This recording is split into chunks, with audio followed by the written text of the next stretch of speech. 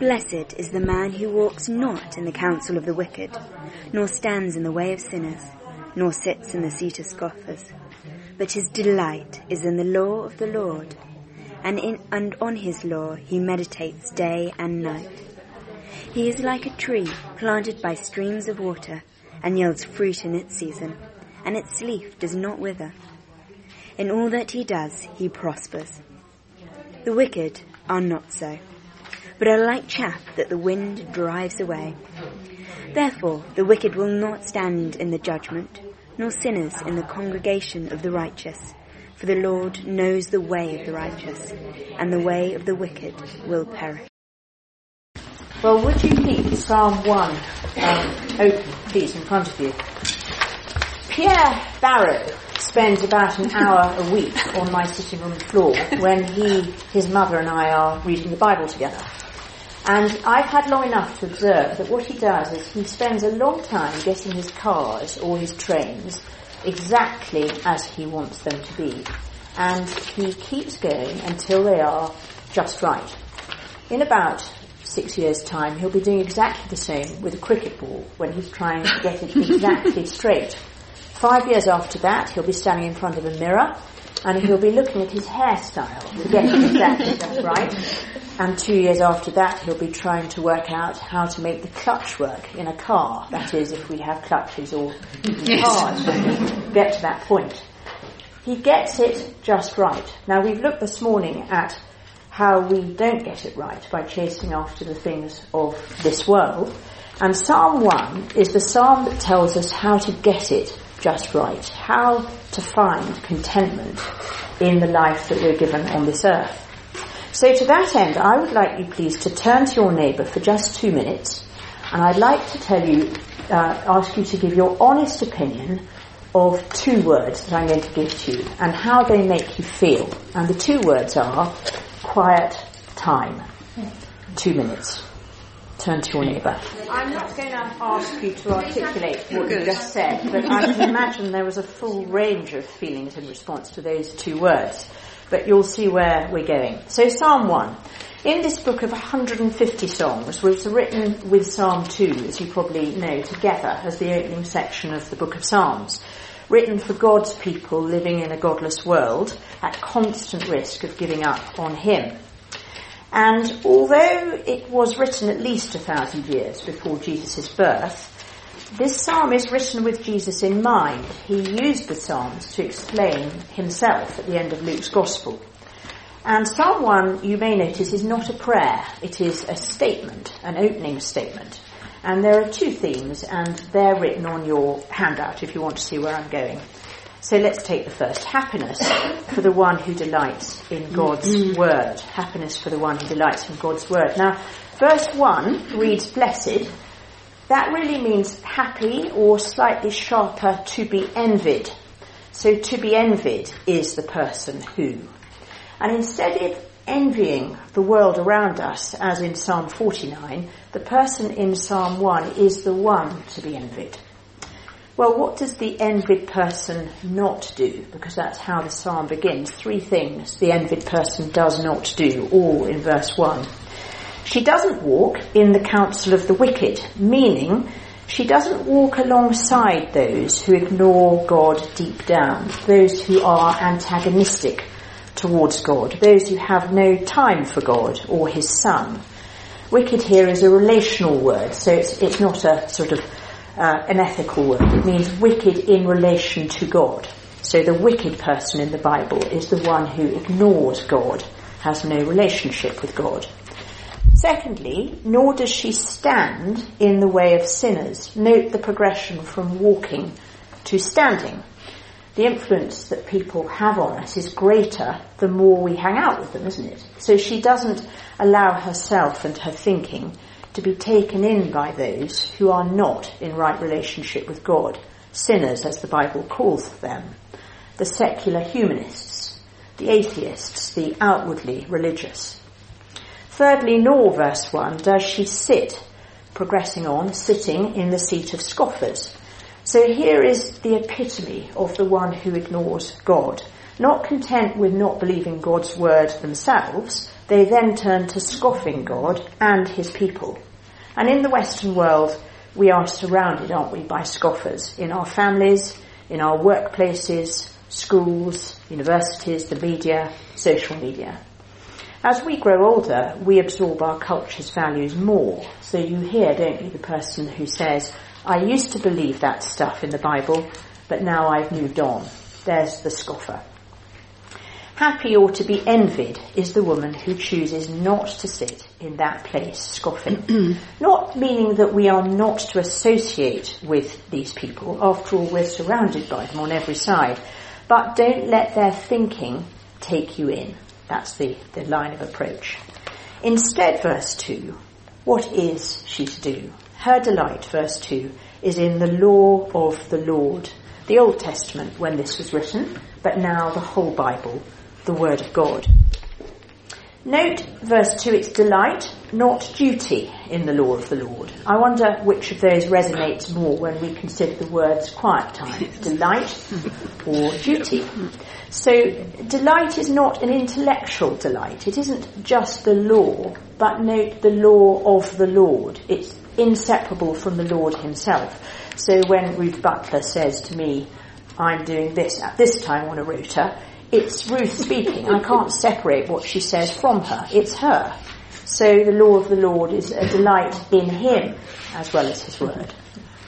Only the Lord God is qualified to give advice on how we can be satisfied in his world, after all. So the question is, will we choose to delight in his word, or will we choose to delight in other people and their words? In last Sunday's sermon, we heard at one point that Christians over the ages have found the answer to delighting in the Word of God to be setting aside a regular daily time. That's where the term quiet time comes from those of you who are baffled. A time and a place each day in which to open the Bible alone with him. Quiet time. In our family, emptying the dishwasher, laying the table, washing up, these are some of the duties that have to be done on a daily basis, to constant groans and disagreement over whose turn it is. Whereas sitting down together and watching a film, or playing a board game, or eating a rare meal that everybody actually all likes all at once, they are a delight, unless it's Monopoly, which is a disaster. They happen regularly too. So do we approach the Word of God with that delight, or with that sense of duty? If I delight in the Word of God, verse 2 says that I will meditate on it. Now, meditation is not in the 21st century use of it.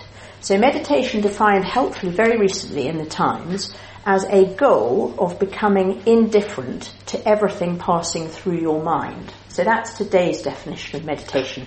I empty my mind, as Buddhists do, and indeed in some churches there's an element of that goes on, emptying the mind. Meditation, very helpfully, is the same word as Psalm 2 verse 1, plot. Do you see that there? Psalm 2 verse 1, the people's plot in vain. So it is an active, vocal word where, far from emptying our mind, we fill our mind with the Word of God. We first fix our mind on it. Secondly, we incline our heart to it.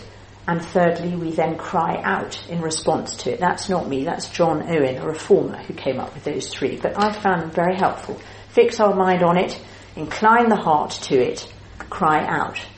Tim Keller, in his excellent book on prayer, which we've got here on the little bookstall, says that muttering is a close meaning of that word meditation. So muttering out loud.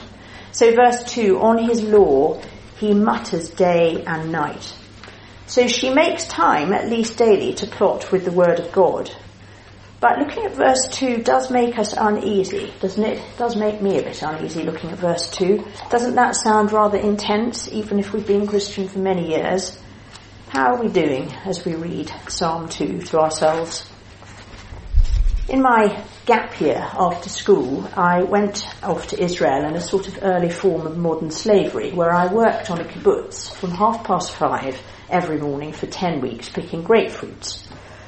And the thing about Israeli grapefruit plantations, particularly where ours was, a mile from the Lebanese border with Katyusha rockets flying over, was that the farmers not only had all that going on, but also the Middle East heat. So for those grapefruit trees to grow any fruit, they had to have immediate water supply. And as you all know, the Israelis are good at that, and they plant every tree by an irrigation pipe. Have a look at verse 3. He or she is like a tree planted by streams of water that yields its fruit in its season, and its leaf does not wither. So the tree takes in water and it produces something new, which is fruit in season. As a result, the water is as essential for the tree to produce fruit as the word of God is essential to our lives producing the fruit of righteousness. Disconnect the water supply, you get no grapefruit. Have a constant supply of water, verse 3, and it yields its fruit in its season, and its leaf does not wither. So even in hard times, even in drought, it can still keep on going, producing its fruit. It's a reliable tree. If some of us despair of our fruitlessness as Christians, well, Psalm 2 says, really are our roots daily in the Bible, because it is the reading of the Bible, the delighting in the Word of God, that leads to fruitfulness. In all that this blessed person does, he or she prospers. Now, not material prosperity. That, as I hope we know, is the prosperity gospel that has swept through the churches. I was amazed to read this week that 3 out of 4 of the largest mega churches in the States now preach a prosperity gospel, that 1 in 5 Americans follow the prosperity gospel. So it has swept the world, really. The idea that if I become a Christian, the Lord will supply me with good health, good school places, the right grades for my children, a well-paid job, and so on. Here, this is speaking of the prospering of whatever the person does in response to the word of God. So she is reliable in the church family. You can depend on her. She is out there engaging with non-Christians, with the gospel. She opens her home to others. She serves the gospel. Note verse 6a, just jumping to the bottom, that the Lord knows the way of the righteous. Righteous, speaking of his people. Not that he sort of knows of us. This is relational. He knows all about us. He knows where we are today. He knows who we are. He knows what we are doing with the lives that he has given us. He intends the righteous to be like this tree pictured in Psalm 1, to live satisfied lives, to say to us at the end, well done, when we meet him, as we will in the new creation. Well, as you look at Psalm 1, verses 1 to 3, I wonder who it reminds us of. It describes Jesus, very accurately. The only man who's ever fully lived like this is sitting there in verses 1 to 3. But as his followers, we can ask to have that same delight in his word and that same desire to meditate on it, to fix the mind, incline the heart, and cry out. But the question is, why don't we? And isn't it because we don't fully believe that delighting in the word of God does provide us with satisfaction? Part of us thinks that it is found elsewhere. So part of us goes back a bit to Psalm 49.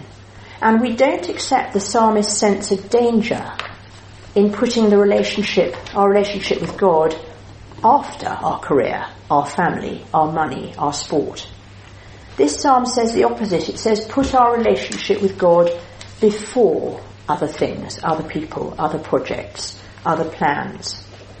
So first, happiness is for the one who delights in God's word. There lies satisfaction. But secondly, the other half of the psalm, destruction for the one who doesn't.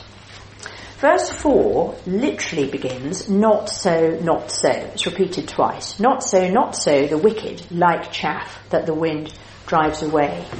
That's those who ignore God, who have no time for him in their busy lives. They face destruction. That's what happens to the chaff when wheat is harvested. Now, chaff, for the non-agricultural among us, is the worthless outer husk of the piece of wheat that you have, an ear of wheat, lots of bits of wheat. They all have this funny, dry, stubbly stuff on them. And until that is separated, the wheat can't be milled, it can't be cooked, it's really hopeless.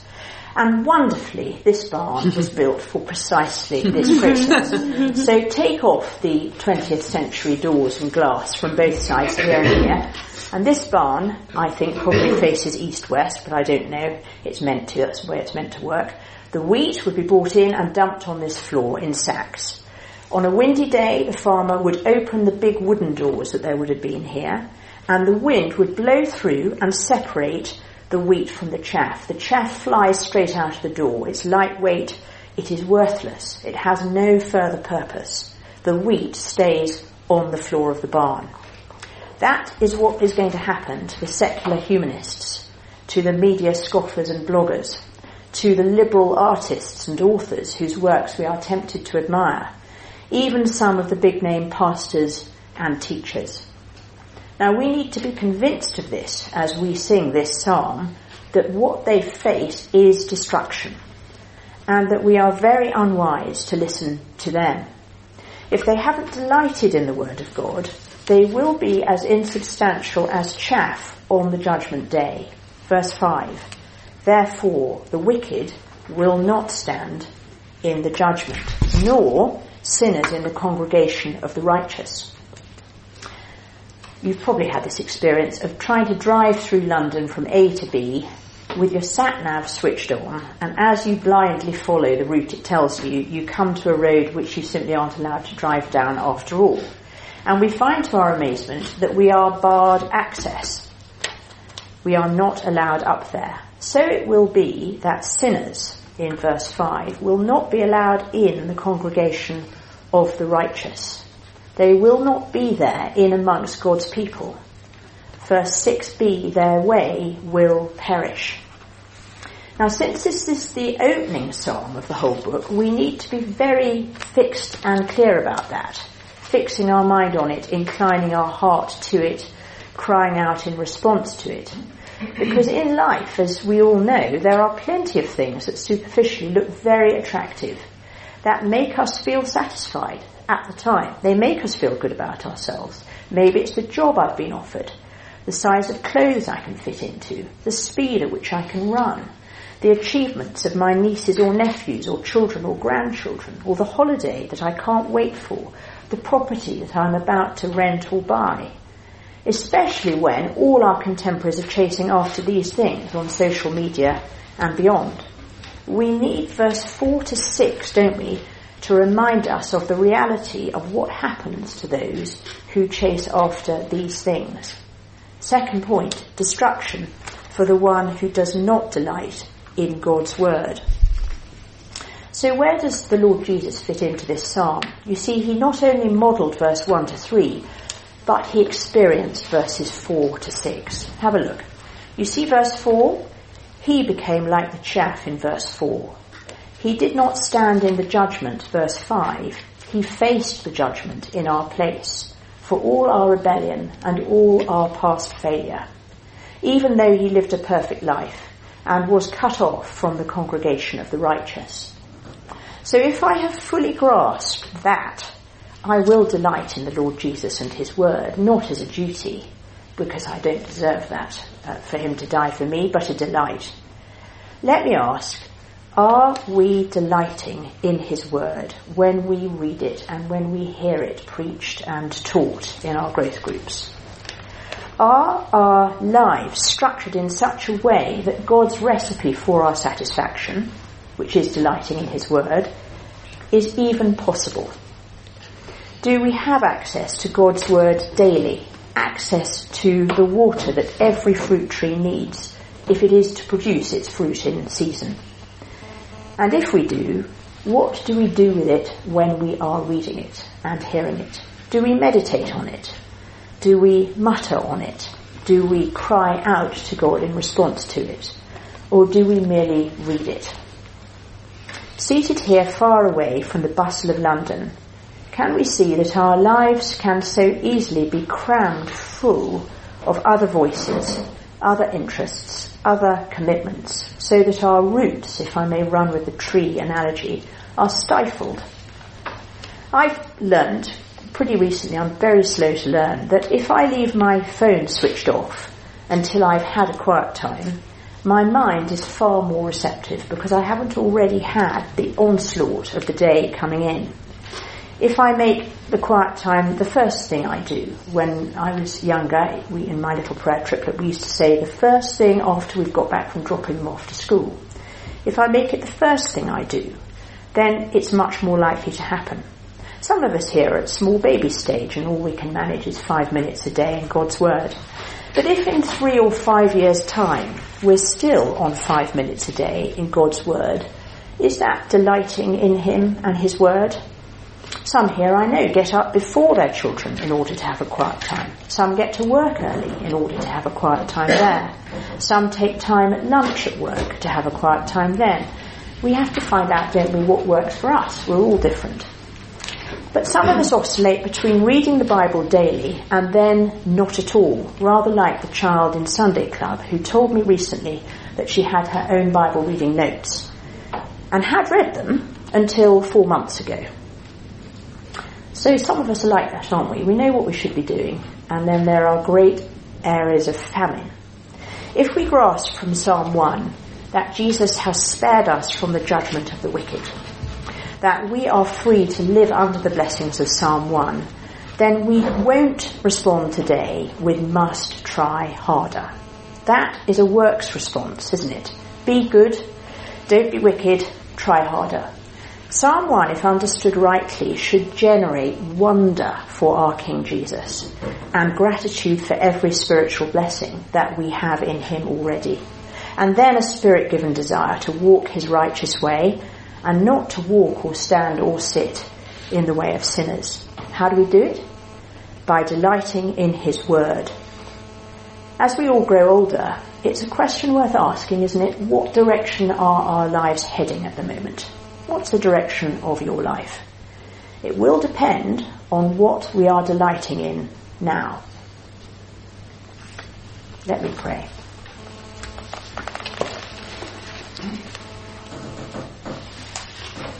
Our Father, we thank you for your very clear Psalm 1. We thank you for the vivid picture of the tree with its roots planted in water, yielding its fruit in season. Our Father, we long to be like that tree. And therefore we pray that where we do not delight in your word, you would renew that delight in us today. That you would give us a longing to believe you when you say, blessed is the man. And we ask it in Jesus' name. Amen. Amen.